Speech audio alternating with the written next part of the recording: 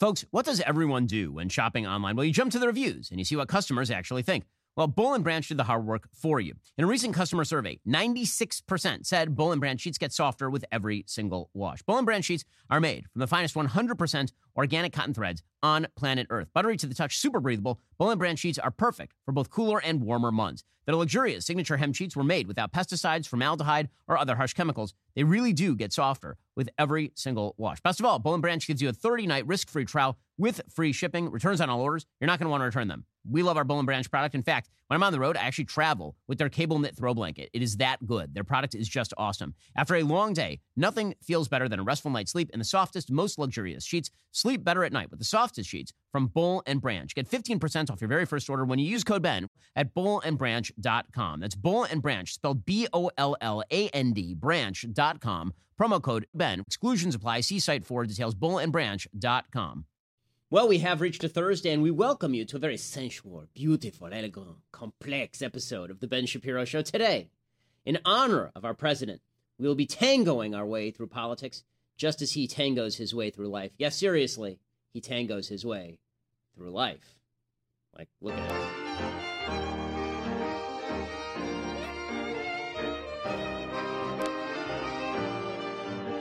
Yeah. This is real. President of the United States doing stuff.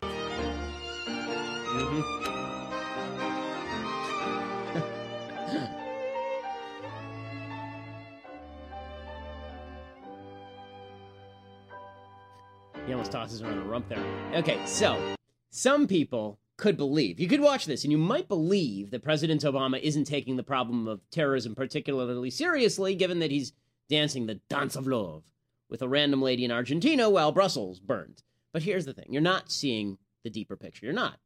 Alejandro Gui is a tango teacher. He wrote his psychology grad thesis on the intricacy of the tango, and here's what he said. He said, "The posture of a person is not just a position that we are supposed to stand or dance in, but also a reflection of who we are. The way we connect, the way we lead or follow, are also a perfect reflection of our social, emotional, and mental status. Usually 10 minutes into the class, you can tell more about a person's character or the relationship within a couple than you could after talking. So, what does President Obama's tango tell us? Well, it tells us that he leads from behind. I mean, clearly she's not waiting for him to lead that dance. It tells us that he is wildly confused and heads in many different directions all at once before he's directed in vaguely a direction by a professional. It shows he's a passionate, virile man. No, it actually doesn't really show that part. But it shows that he's connected to people. And that's the essence of the tango. Tango artist Sasha Kagan says, quote, "When you and your partner have both the connection to each other and the connection to their own bodies and their own axis, you have magic." And it's just too bad that Obama's constantly dancing the tango with the world's worst dictators, like with Iran and Russia and China and the Palestinians. He has a connection to them. The connection is pure magic. Just stick a rose in his mouth and let the dictators summon him with a flick of their wrists. Ah, the dance of love.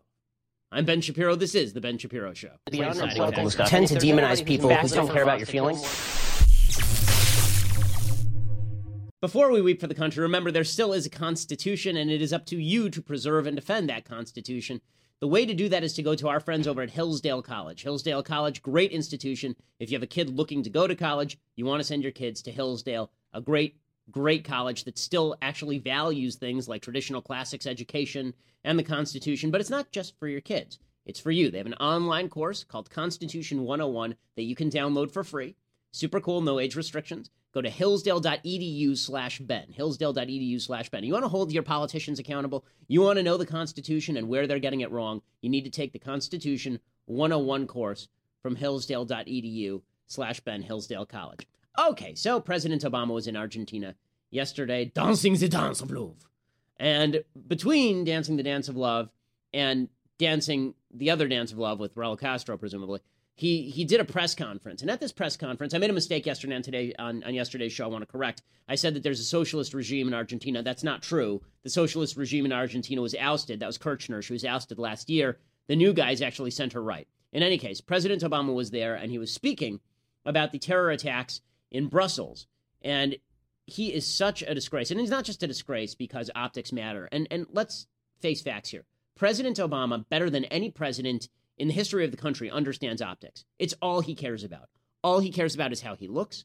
All he cares about is what he looks like when he's doing things and how the events that he's participating in look to the rest of the world. He's an egotist, he's a narcissist, but he's somebody who understands the power of imagery. So he totally understands what it means to go to baseball games with dictators while the world burns, or to dance with Argentinian women while the rest of the world tries to deal with the threat of radical Islam. He understands all of that. But he seems kind of perturbed when people question him about it. So he's asked about this yesterday. He was asked, what are your priorities? And he said, it's important to recognize this is my number one priority. Brussels is. He said, I've got a lot of things on my plate, including that lady, presumably. But he continued along those lines. Here's what he had to say. My charge to my team is to find every strategy possible to successfully reduce the risk of such terrorist attacks, even as we go after their beating heart in places like Iraq and Syria. And as our strategy evolves and we see additional opportunities, we will go after it. But what we don't do, and what we should not do, is take approaches that are going to be counterproductive. So when I hear somebody saying we should carpet bomb Iraq or Syria, not only is that inhumane, not only is that contrary to our values, but that would likely be an extraordinary mechanism for ISIL to recruit more people willing to die and explode bombs in an airport or in a metro station. That's not a smart strategy. So in other words, if you try to kill the members of ISIS, you're going to create more members of ISIS. He's referring there to Senator Ted Cruz's comments a few weeks back that he would carpet bomb ISIS. What he meant by that, he explained this in debate, what he meant by that was targeted strikes that are very, very heavy. He didn't mean indiscriminate bombing of civilians, which is what Obama seems to be implying there. It's very galling to hear the guy who created ISIS. I mean, Obama did. He created ISIS. ISIS did not exist before Obama was in office. And his withdrawal from Iraq created the power of ISIS, turned ISIS from the JV squad, as he liked to call them several years back, into a world-threatening power in terms of terrorism. But we shouldn't really be surprised by this. This is who Obama always was. This is what drives me nuts about the people who take politicians at their word.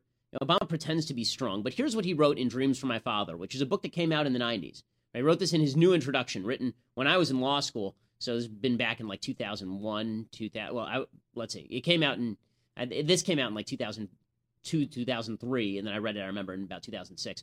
He writes, quote, terrorism is the, quote, desperation and disorder of the powerless, driven by the response of the powerful to this disorder, a steady, unthinking application of force. In other words, if you're mean to the bad guys, you create more bad guys.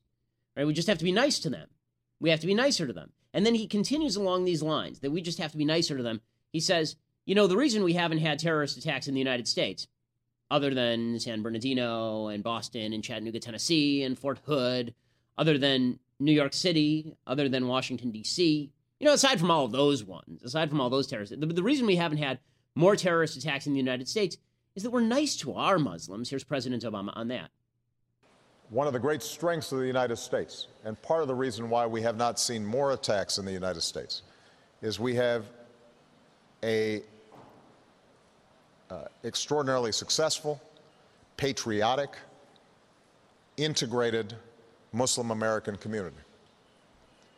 They do not feel ghettoized. They do not feel isolated. Okay, so in other words, it's Brussels' fault that Brussels was attacked. Because if they had made their Muslims feel better, if they'd just been nicer to them and patted them on the head every so often, then everything would have been okay. We talked about this a little bit yesterday. The President of the United States seems to be under the misimpression that opening your borders, giving people welfare, and allowing them not to integrate into your society or assimilate, that's not good enough. You have to do something more. He never explains what that something more is, by the way. What exactly is Brussels supposed to do, aside from turning 1/4 of their capital over to Muslims? Okay, 26% of the Brussels population is Muslim. And this is true for major capitals around Europe. Increasingly Muslim. Paris is 10 to 15% Muslim at this point. It's increasing dramatically in Berlin. There are certain cities in France where it's even higher than that. Rotterdam is significantly Muslim. If you look at the major cities in Europe, I'm actually looking it up right now. Cities, Muslim population.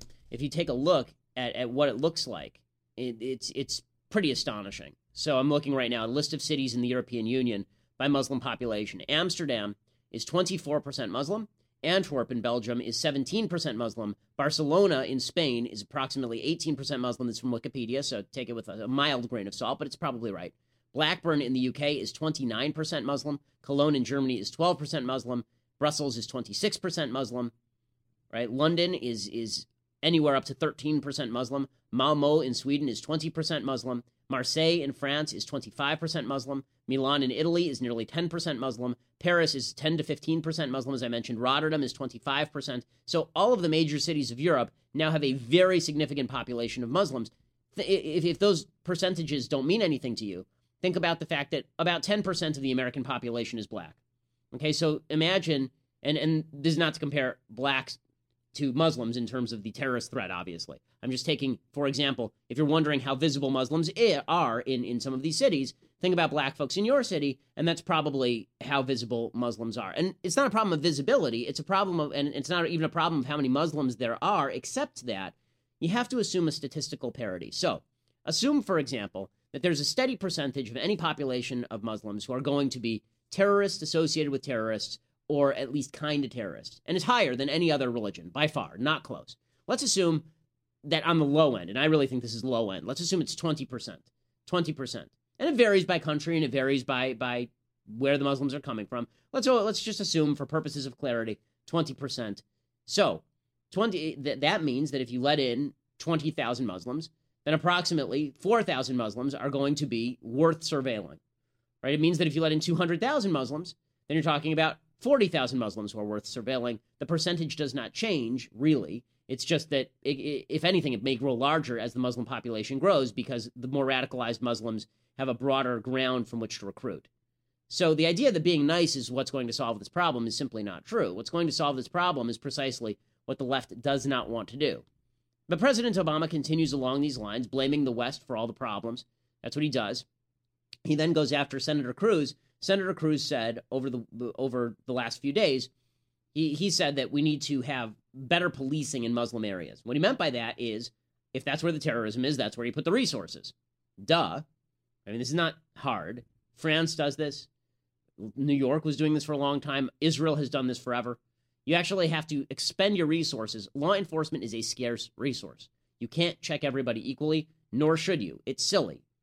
I love that the left wants us to frontally lobotomize ourselves and participate in this process where we just reject the risk assessment that we know we engage in every single day for virtually everything. We're constantly assessing risk. That's what it means to be a human being. You're assessing risk and making decisions based on that assessment.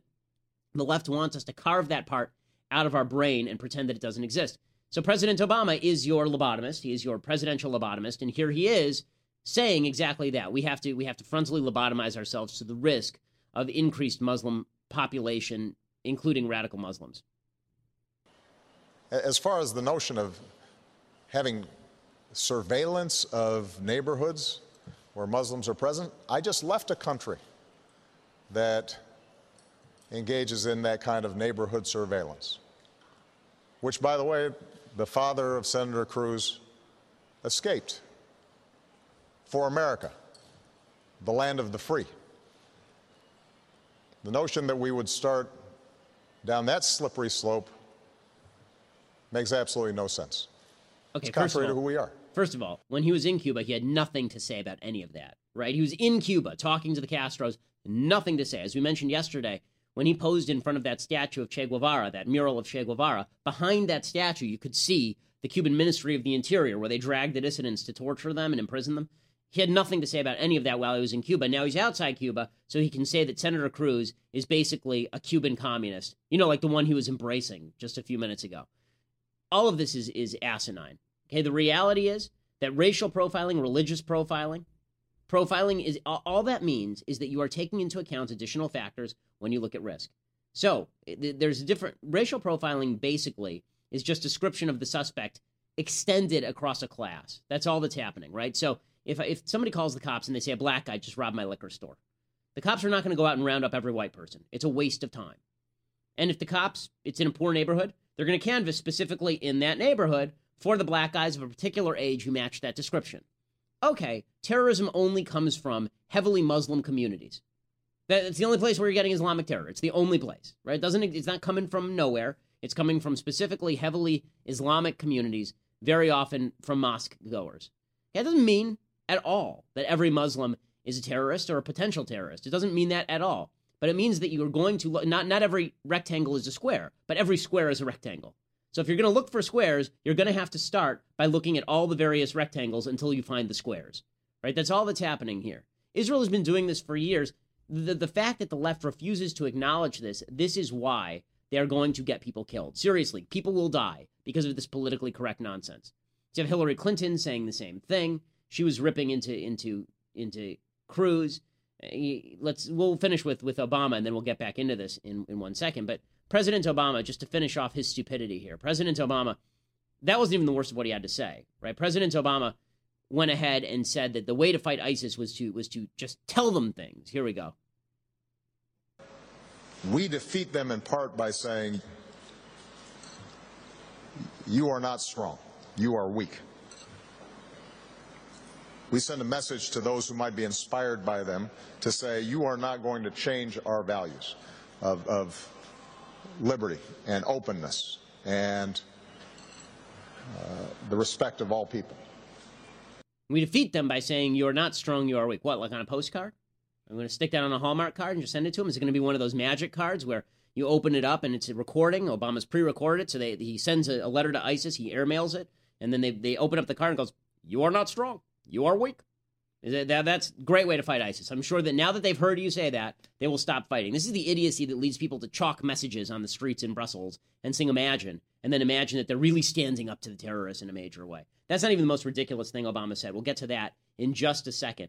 But first, time out for Reagan.com. ReaganPrivacy.com is where you need to go right now. If you don't want the government or corporations looking at your emails and using your emails to either market to you or to surveil you, as the government likes to do, you need to go to ReaganPrivacy.com right now. You go there, and you get an email address that is your name at Reagan.com, so Ben Shapiro at Reagan.com, which is great for two reasons. One is, number one, as I say, it protects you from the government grabbing your emails and the email content. It protects you from corporations doing the same with their kind of creepy little spam filters and all the rest of it, or rather the cookies. But the second reason is because you now have an email address associated with Ronald Reagan, which is super cool, in an era where Reaganism seems to be on the way, and you can actually help fight back by reminding people. Actually, it's kind of interesting. There are these little cues that we all use in everyday life that remind us, that tether us to things. The reason why people wear bracelets to remind them of things, the WWJD bracelets.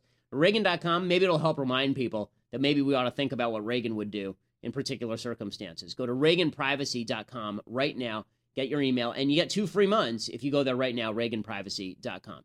Okay, so the stupidest thing President Obama said yesterday wasn't even when he said we're going to defeat ISIS by saying, you're not strong, you're weak. Ha-ha, take that. No, the worst thing that he said was this, okay? He said he was trying to excuse why he went to a baseball game instead of worrying about terrorism in Brussels, and here's what he had to say. I mentioned at the baseball game yesterday, one of my proudest moments as president was watching Boston respond after the Boston Marathon attack, because they taught America a lesson. They grieved. I was there for the memorial. We apprehended those who had carried this out. But a few days later, folks were out shopping. A few days later, people were in that baseball stadium, and singing the national anthem. And Big Papi was saying what he felt about Boston strong, and how a terrorist attack was not going to change the basic spirit of that city. Well, at that moment, he spoke about what America is. What America is apparently going to baseball games. That is how we are going to defeat these terrorist groups. In part because we're going after them and taking strikes against them and arresting them and getting intelligence on them and cooperating with other countries. But a lot of it is also going to be to say, you do not have power over us. Okay, we can shut him up now. We're all done with him. So he says this silliness about the Boston Red Sox. There's a difference between the president of the United States, it turns out, and the Boston Red Sox. Namely, they play baseball professionally. You're the president of the United States. Them going about their daily business is playing baseball. You going about your daily business is fighting ISIS, not playing baseball, not hanging out with Raul Castro at a baseball game. By the way, worth noting, we didn't defeat the Nazis by continuing to play baseball. Okay, the reason, if you've ever seen A League of Their Own, the reason there was women's baseball is because the MLB almost shut down, basically, for 4 years, because every member of the MLB who was any good ended up fighting in World War II. Right, DiMaggio was drafted, so was Ted Williams, right? Ted Williams flew missions. And this nonsense, there were Major League Baseball players who were killed in World War II. The idea that you win by just showing them that, and Bush did the same routine, and it's so stupid. You don't beat the terrorists by going to the mall. Okay, you beat the terrorists by having leadership willing to bomb the living crap out of them until they are dead. That's the way that you defeat terrorists. And then they give up when there are enough of them that are dead that they realize that it's a waste of time. But what's amazing is that because they actually believe this nonsense, because they believe that you can defeat terror by sending cards that say, you're not strong, you're weak, ha-ha. Because they believe that, they throw out all the actual real solutions. So, for example, Ted Cruz was asked about his supposed Islamophobia. He was asked about, you say that you want to profile. Why aren't you an Islamophobe? Here's what Ted Cruz had to say about that. This is clip 10, yeah. President Obama goes on TV. He will not say radical Islamic terrorism. Instead, he lectures Americans on Islamophobia. Enough is enough. Islamism is a political and theocratic philosophy that commands its adherents to wage violent jihad, to murder infidels, which they define as everybody else. But you're painting one community with one brush. That's the problem. No, I'm not. There's a difference between Islam and Islamism.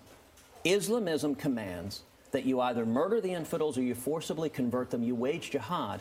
And here's the consequence of President Obama and Hillary Clinton and Bill de Blasio refusing to acknowledge what we're fighting.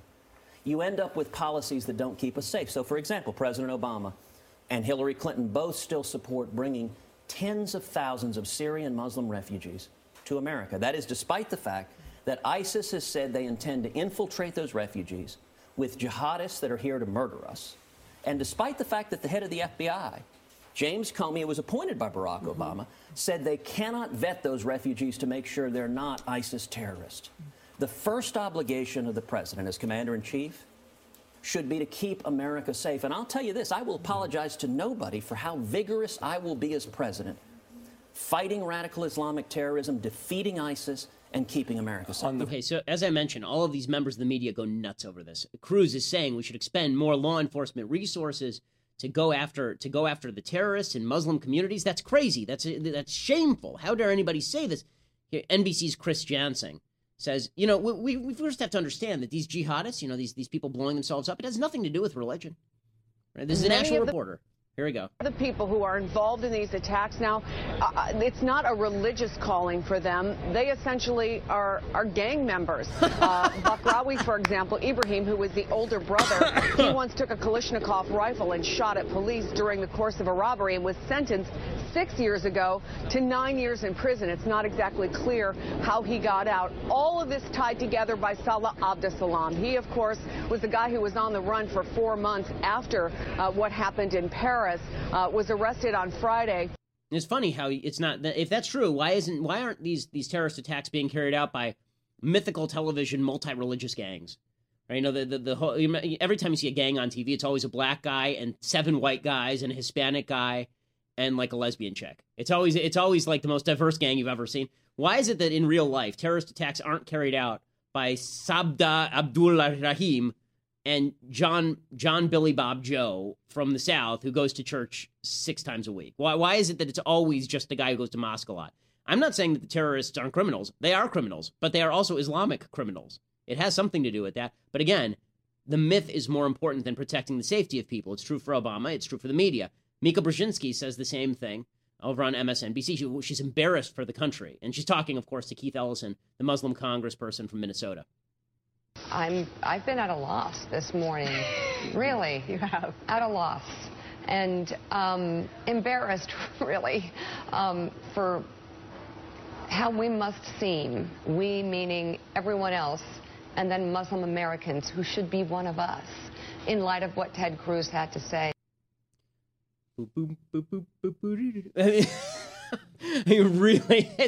Come on. She's embarrassed. I hope her virtue signaling. How many lives in Brussels do you think her virtue signaling saves? Any?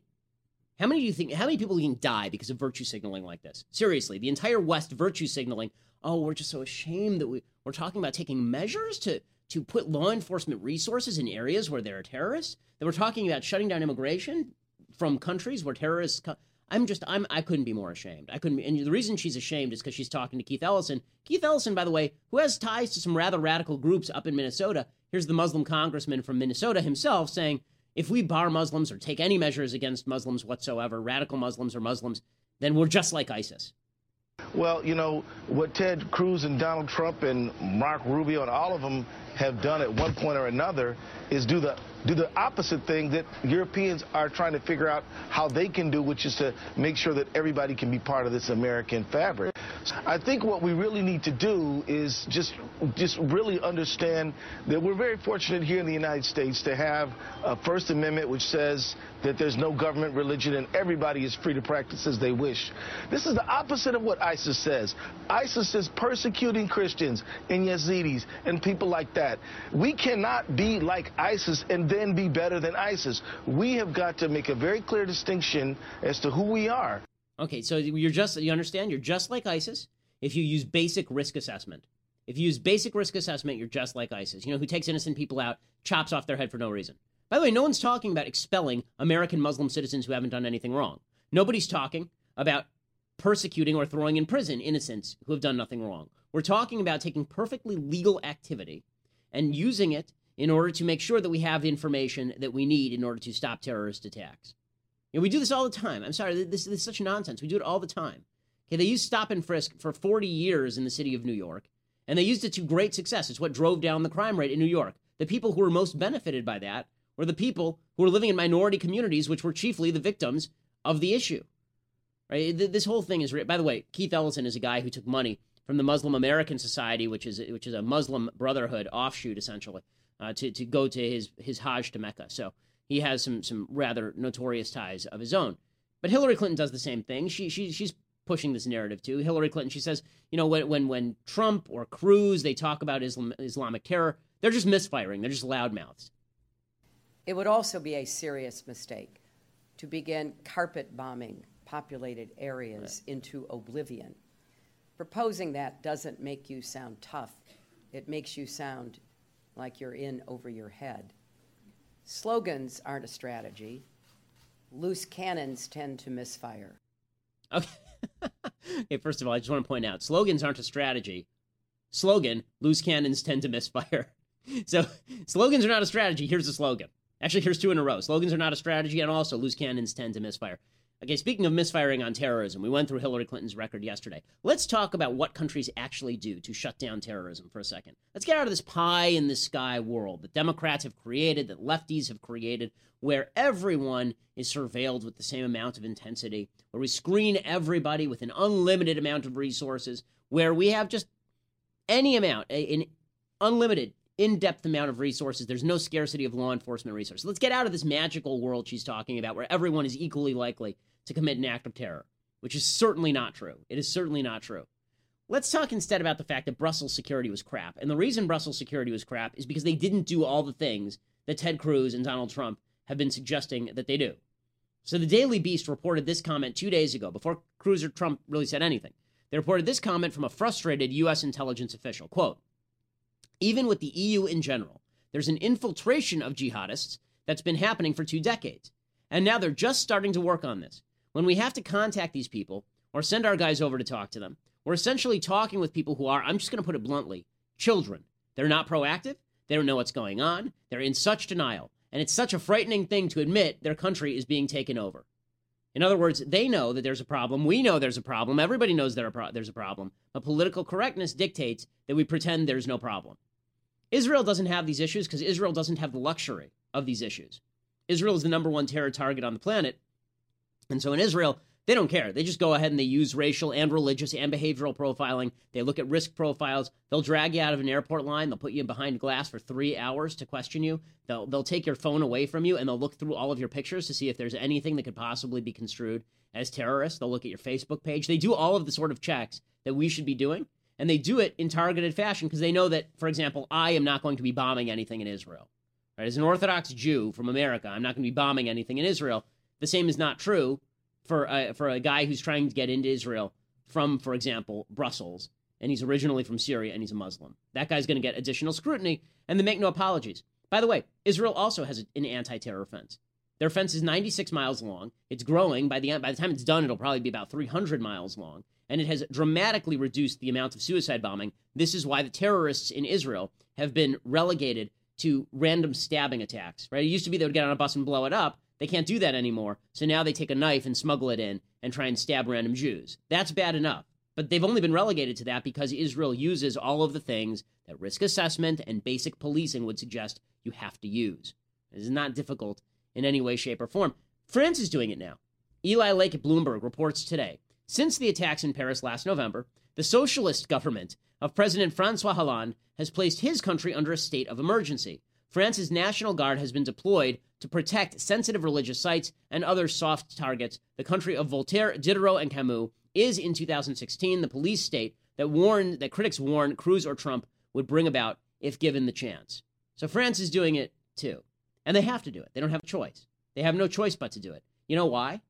So yesterday was the beginning of Purim celebrations in Brussels. So Purim is sort of the Jewish Halloween in the sense that we wear costumes and have festivals and all this. And it's a celebration. It's the commemoration of the Book of Esther. And for those who don't remember the Book of Esther, the only relevant part to this particular story is that there was an edict that went out that all the citizens could kill Jews on a particular date. Through a series of machinations, Queen Esther got the king to rescind the edict and issue another edict saying Jews could defend themselves, at which point Jews slaughtered all the people who were trying to slaughter them. That's the Book of Esther. Well, in celebration of that, Brussels shut down basically all the synagogues yesterday, fearful that Muslims would attack those synagogues. Okay, so the West has now become King Ahasuerus. It's become Ahasuerus, right? They're telling the Jews, you got to sit tight, and people are going to come after you. You can't defend yourselves. And they're saying that not just to the Jews, but to the West itself. That's what the left says, right? For the purposes of political correctness, we're going to allow you to die. We're going to allow you to die. And we won't, and anybody who stands up against that will call a racist, and we'll call them a xenophobe and an Islamophobe. This is how people get killed. This is how people get killed. Okay, meanwhile, President Obama, he continues his jocular tour of the world in which he apologizes for everything American, and he said a couple of things yesterday that are really kind of incredible. He said, number one, that separation of powers is difficult for the president. So when you combine political correctness with the tyrannical thought of the president of the United States, here's what you end up with. One of the great advantages of the United States system, even though it's very frustrating sometimes for the president, is that power is distributed across a lot of different institutions. It's what we call separation of powers and decentralization. This makes it hard sometimes for America to change as rapidly as we need to respond to changed circumstances or problems. So he's saying there that he wishes he had more power. It would make things easier. And then he turns around and he rips the Republicans saying, you know, and these crazy Republicans who think that I'm a tyrant, what's wrong with these people? Even if we end up with somebody who I might not consider a great president, there's a limit to some of the damage that they can do because, and I'm sure Republicans feel that about me. They're glad that there's distribution of power, you know, because they imagine that I would have turned the United States into Cuba, I suppose. You know, they tend to exaggerate a little bit my how I see the world. A little bit. Okay, so that's the President of the United States. The reason I bring this up is because the President of the United States is what happens when you combine a tyrannical mindset with political correctness. Right? You end up with this kind of febrile inability to defend yourself against the world's threats, led by a guy who is power hungry. That's what you end up with. What happens on the right? So the response to President Obama and all of his weakness and all of his pusillanimity and all of his nastiness, the response to that is Trumpism. The response is, okay, well, you know, he's a dictator who's weak. We need a dictator who's strong. We need a guy who's going to come in and he's going to centralize all power in himself, And then he is going to be politically incorrect, say the things that need to be said. He says the right kind of things about Muslims. He says the right kind of things about the border. He says the right kind of things about surveillance. He says all the right kinds of things. There's only one problem with this philosophy of Donald Trump. Some of what Donald Trump says is politically incorrect. A lot of what he says is just garbage. A lot of what he says is just garbage. And I don't believe that first of all, I don't believe that it's principled, his opposition to radical Islam, other than kind of spur-of-the-moment thinking. I mean, this is the same guy we mentioned yesterday who ripped into Pamela Geller after Pamela Geller was targeted for death for drawing Muhammad. But Donald Trump, one of the dangers I see with Donald Trump is yesterday on Twitter I said that Donald Trump is basically the Hannibal Lecter of conservatism. He cannibalizes it and then he wears its face around. And that's the problem that I have with Donald Trump. And what he's doing is he's taken the politically incorrect movement. My response to Obama also is political incorrectness. Political correctness is BS, right? I've been saying that this entire episode and my entire career. Political correctness gets people killed. It gets people killed. People die because of political correctness.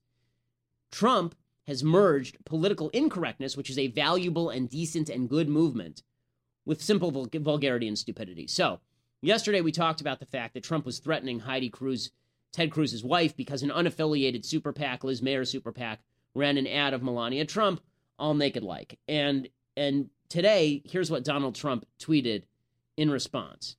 And it really is kind of incredible. For people who can't see, it's a picture of Donald Trump's wife next to a picture looking like a model, next to a picture of Heidi Cruz that is a very bad picture of Heidi Cruz. And it's some meme that somebody made. It says, "No need to spill the beans. The images are worth 1,000 words." And Trump tweeted, "A picture is worth 1,000 words. Hashtag lying Ted. Hashtag never Cruz. At Melania Trump." Right? And so you put up this picture of Melania next to Heidi Cruz because he's a vulgarian, because he's a sad little man, because the fact is that it is amazing. Donald Trump complaining, "How dare you show my wife naked? That impugns my honor." And his response to that is, "Well, my wife's super hot. She's way hotter than your wife." Really? That's your response, Donald Trump? This is the problem with giving power to anybody, even to respond to the evils and narcissism of President Obama. So you grant it to another bad guy narcissist in Donald Trump, who may do some of the right things, but also does a lot of the wrong things. And I think that it's worthwhile to point out, and it's also interesting, just for your own knowledge, where Donald Trump comes from. There's an article in Slate.com by Franklin Ford today. And normally I don't read Slate, but the information here is good. So according to Franklin Ford, quote, "His father, himself a successful real estate developer, endlessly expressed a belief in his son's greatness. Quote, 'You are a king,' his father would tell Donald, according to his biographer, Michael D'Antonio. By the way, you want to develop a crap of a child? Keep telling your kid that he's a king as he grows up. That's a way to develop a garbage child. His son took that to mean he could set his own rules. In elementary school, he gave one teacher he didn't like a black eye. Others were pelted with erasers. At birthday parties, he would fling cake. Not even Trump's father's wealth, nor his father's faith in his son's destiny could save Trump from incessant discipline. At the age of 13, he was shipped off to New York Military Academy, which employed brutal tactics for the remaking of delinquent character, even resorting to violence to assert control over the boys. Trump actually enjoyed participating in this. Apparently, he would tear off the sheets of boys who didn't make their beds properly. But, according to Franklin Ford, Trump's primary method for asserting dominance was sex. The school's yearbook anointed him the official ladies' man of the class. He began his lifelong practice of advertising his bedroom exploits as a means of demonstrating his authority over the rest of the locker room. Decades later, he's still trumpeting his sexual exploits. When Tucker Carlson once mocked him on air, Trump called him and left a voicemail. Quote, "It's true you have better hair than I do, but I get more beep than you do." And that's who Donald Trump is. And he phoned into the Howard Stern show to talk about cuckolding other men, and he would talk about shtupping various women. His wife would talk on air. Melania would go on air and talk about him shtupping various women. He's pretty gross. He's pretty misogynistic. And again, the problem with Trump is not that he doesn't say some of the right things. He does. The problem is that he says so many of the wrong things and then lumps it in with the right things. So the overall image you get from conservatism, if Trump is the mainstream conservative now, which he isn't, if you allow him to smear conservatism across his face, then what you end up with is a perverse form of conservatism most people are going to discount. So people are going to die because Hillary Clinton and Obama don't care if they die. And people will die because people will look at Donald Trump and what he says about radical Islam, and they will discount it because of all the other stupid and terrible things that he says about other people. And he does say stupid and terrible things about other people. Okay, time for some stuff I like, and then one thing I hate, and then a little bit of mailbag. And I know everybody's groaning, but in the production team, but tough. Okay, so the thing I like. So everybody at this point has seen Casablanca. If you haven't seen Casablanca, then you absolutely should. But today, this week has sort of been a week of talking about how you stand up to tyranny. So here is the best scene from Casablanca, and it is the scene in Rick's Cafe where the Nazis are sitting there and they start singing Deutschland über alles, and the French hero of the film stands up, and he's an expatriate. He's been released from a concentration. He's escaped from a concentration camp. He's trying to get outside of Casablanca to the west, and here he is in his response to the Germans.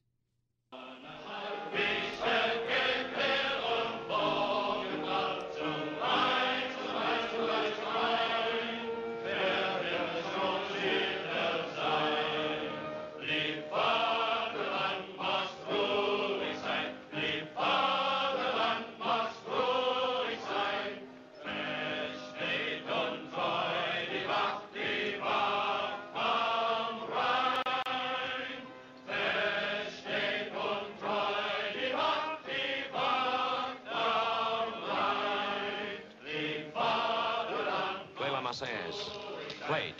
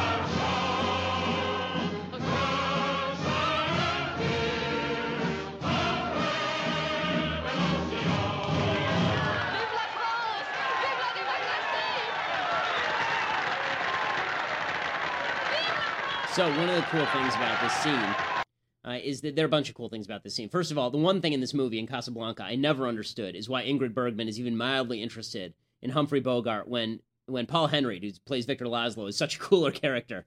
I mean, Paul Henreid, first of all, I'm not a lady, but I think Paul Henreid's a better looking dude. I feel like Humphrey Bogart's a little over the hill by this point. Originally, Ronald Reagan was supposed to actually play the Humphrey Bogart part, which would have been interesting, because at that point, Ronald Reagan was a big star.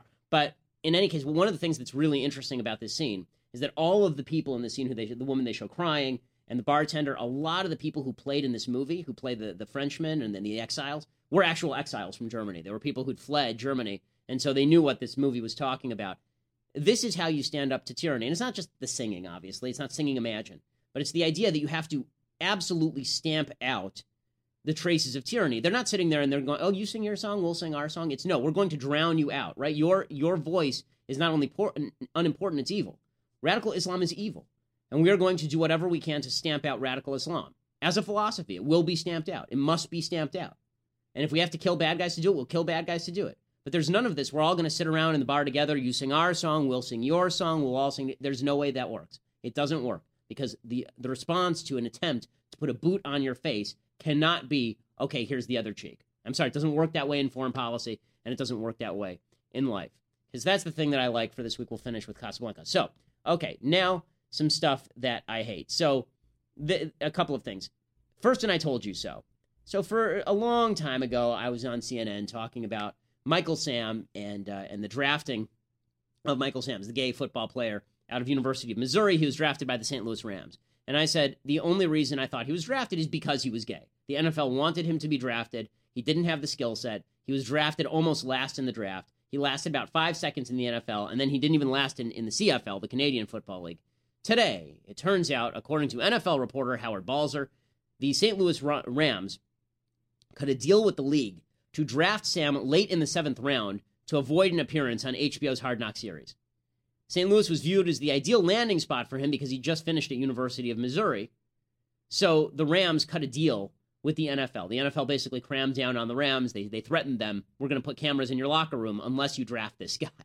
So just showing you how political correctness impacts everything you watch, including the NFL. And another thing that I hate, this is I'm as anti-Trump as anybody in America. This is the only story I've ever read that actually makes me want to vote for Donald Trump. Okay, here's the story. The story is that at Emory University, somebody at Emory University went around and chalked the name of Trump around the campus. They just chalked Trump 2016 on the sidewalks. That happens all the time. If you've ever been to campus, people do that. The students organized and had a meeting with the president of the university to demand action. They said, why did swastikas on the Jewish fraternity house receive a quick response while these chalkings did not? They said, what do we have to do for you to listen to us? One student demanded Emory sent out a university-wide email to decry support for this fascist, racist candidate. And then they said that their feelings were too hurt. They said that people of color are struggling academically because they have to focus on having a safe community, and they felt unsafe because someone was going to vote for Donald Trump. These little pansies, they really, really need to grow a spine. And we need to grow a spine to stand up to them because it's just absurd. It's people like this that make people go, oh, screw you, I'll vote for Trump. Just to screw with your brain, I'll vote for Donald Trump. Okay, time for a couple of entries from the mailbag. So as we say here on the Ben Shapiro Show, if you want to email us and you're a subscriber, then I'm going to flash a number up on the screen right now, and you are going to get the special privilege. We change the number. We'll change it every week so people don't catch on. It's magical. And I'm going to flash a number up on the screen. If you put it in the subject line of your email, then we are going to then we will give your email priority in the email bag. So here is the number today. Don't tell anyone. It's a secret. Okay, that's the number. All right. You put that at the top of your email, and you will get priority in the email bag. All right. So, as always, we apologize to folks whose emails we couldn't respond to. We get literally 1,000 of them a week now. It's insane. I mean, it's over the top. And Lindsay replies to as many of them as she can. And let's face it, you'd rather receive a reply from Lindsay than from me anyway. She's better looking. So here's the mailbag. Okay, Dane asks, I have a two-part question. First, do you ever think that FBI Director James Comey is going to recommend that Hillary be indicted? Second, which one of Andrew Klavan's books would you recommend? Okay, the Comey question is, he might recommend she'll be indicted, but he'll resign because they're not going to indict her. And people are saying, oh, well, if he resigns, that's still a big story. Then they'll just claim that he's a Republican plant, and the only reason he resigned is because he wanted to get Hillary, and the great and good Obama administration stopped him from acting out his vendetta. As far as Klavan's books, which book did I read of Klavan's that I really liked? I do like Werewolf Cop is a good book. I'll spill the beans about Drew's books. I think Drew is a terrific writer. I think he's a terrific writer. If you like pulpy plot and you like good writing, then Drew's your guy. But his best thing, the thing he's best at, is he really, really penetrates into characters' minds in a unique way that's really great. There's always one section of his book, and I say, I wish that this were the entire book because it's so good. There's always one section of Klavan's books that are just so good. But they're all a lot of fun. So Werewolf Cop, which was one of his latest ones, was good. I'm trying to remember there's another one that I read recently that I really liked. Which one was it? Let's see. Now I'm looking up all of Drew's titles. I've heard Empire of Lies, by the way, is very good. True Crime is a very good novel. True Crime is one of his earlier novels. It's the one that was made into a movie with Clint Eastwood, and it's a very good book. There's one particular section of the book that's just phenomenal. It's when there's a father writing a letter to his kid, and it's just great. It's terrific. Drew's a very, very good writer. Okay, Alex writes, as a young conservative living in Cleveland, how should I prepare myself for the crap storm that will be the Republican convention? Well, I mean, first of all, you live in Cleveland, so I mean, we'll start with that. I'm sorry about that. I've heard there are nice parts of Cleveland. I don't mean to rip all of Cleveland, just most of Cleveland. But in any case, how will you prepare yourself for the crap storm? The way to prepare yourself for the crap storm is to know that there probably will be one and just stay indoors. Tim writes, my question is, do you think there's any viability in Ted Cruz running as a third party or independent candidate if he doesn't get the Republican nomination?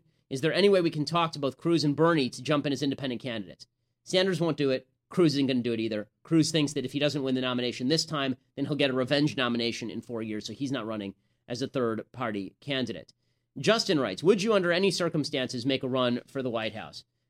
Yeah, why the hell not? I mean, if Ben Carson can do it, sure, anybody can. So I'm between Donald Trump and Ben Carson, our standards have dropped dramatically. So I wouldn't be nearly as bad as Trump will be, or any of the Democrats. Okay, Celeste says, do you recommend any news outlet? Yes, Daily Wire. And finally, Ben writes, in the past, you've demonstrated how well-versed you are in classical music. I'm curious to know what your 3 favorite symphonies are. Mine are Sibelius No. 2, Mahler No. 3, Tchaikovsky No. 6. So you have a flair for the theatrical. Okay. I know it's not exactly a political question, but you've mentioned in the past that at times you enjoy diversions from politics. Thanks for your time. Okay, so 3 favorite symphonies off the top of my head. I love Mendelssohn's Italian Symphony, which is just wonderful and joyous and lovely. It's cliche to say Beethoven's Ninth, but Beethoven's Ninth is a masterpiece. Particularly, by the way, the first movement. The last movement is obviously brilliant, but the first movement is the opening of the first movement is fantastic, particularly if you're a string player, because it's so brilliant. He opens with the violin's tuning, right? I mean, they're actually tuning. The way you tune a violin, you play the string and you try to match it to true A, right? So what he does is he opens with the entire orchestra tuning, and then it comes together and boom, it's the symphony. It's really, really cool. So Beethoven's Ninth is an obvious pick, and then there are really so many. I mean, Brahms's Fourth is phenomenal. I'm not a fan of some of the later symphonies, some of the kind of later period symphonies. Mozart's Jupiter Symphony is tremendous. There's so many, but I'll have to put together a complete list. Off the top of my head, those are your easy picks. Those also happen to be picks that are very user-friendly. So if you're just beginning in classical music, this is a very good way to get into classical music. Would be with Beethoven's Ninth and with Brahms's Fourth, and with the Italian Symphony is the most accessible, user-easy symphony probably ever written. It's really great. And by the way, if you want to watch a movie featuring that music, Breaking Away, which is another movie that I love, love, love. Great movie. We'll have to do that next week as a thing I like and play a scene from it because it's great. Have a wonderful weekend. Try to stay out of trouble. President Obama will try to destroy the country. Don't let him do it. If you have to throw yourself at him just to get him to tango to avoid destroying the country, do it. Because I promise you that whatever tango he dances with you, at least he's not tangoing with some horrible dictator who's going to kill people. I'm Ben Shapiro. This is The Ben Shapiro Show.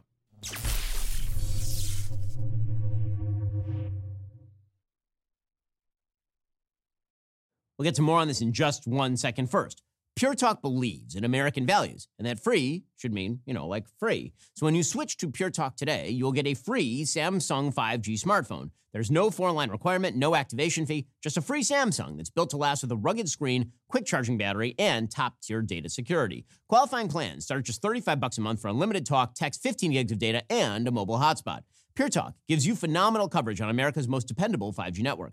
It's the same coverage you know and love, but for half the price of the other guys. The average family saves almost $1,000 a year. So I challenge you to choose a company that actually doesn't hate your guts and shares your values. Let Pure Talk's expert U.S. customer service team help you make the switch today. Go to puretalk.com/Shapiro to claim your eligibility for your free brand new Samsung 5G smartphone and start saving on wireless today. Again, go to puretalk.com/Shapiro to switch to my cell phone company. I've been using them for years. They're fantastic. You'll love them as well. Go to puretalk.com/Shapiro and claim your eligibility on that free brand new Samsung 5G smartphone. Start saving.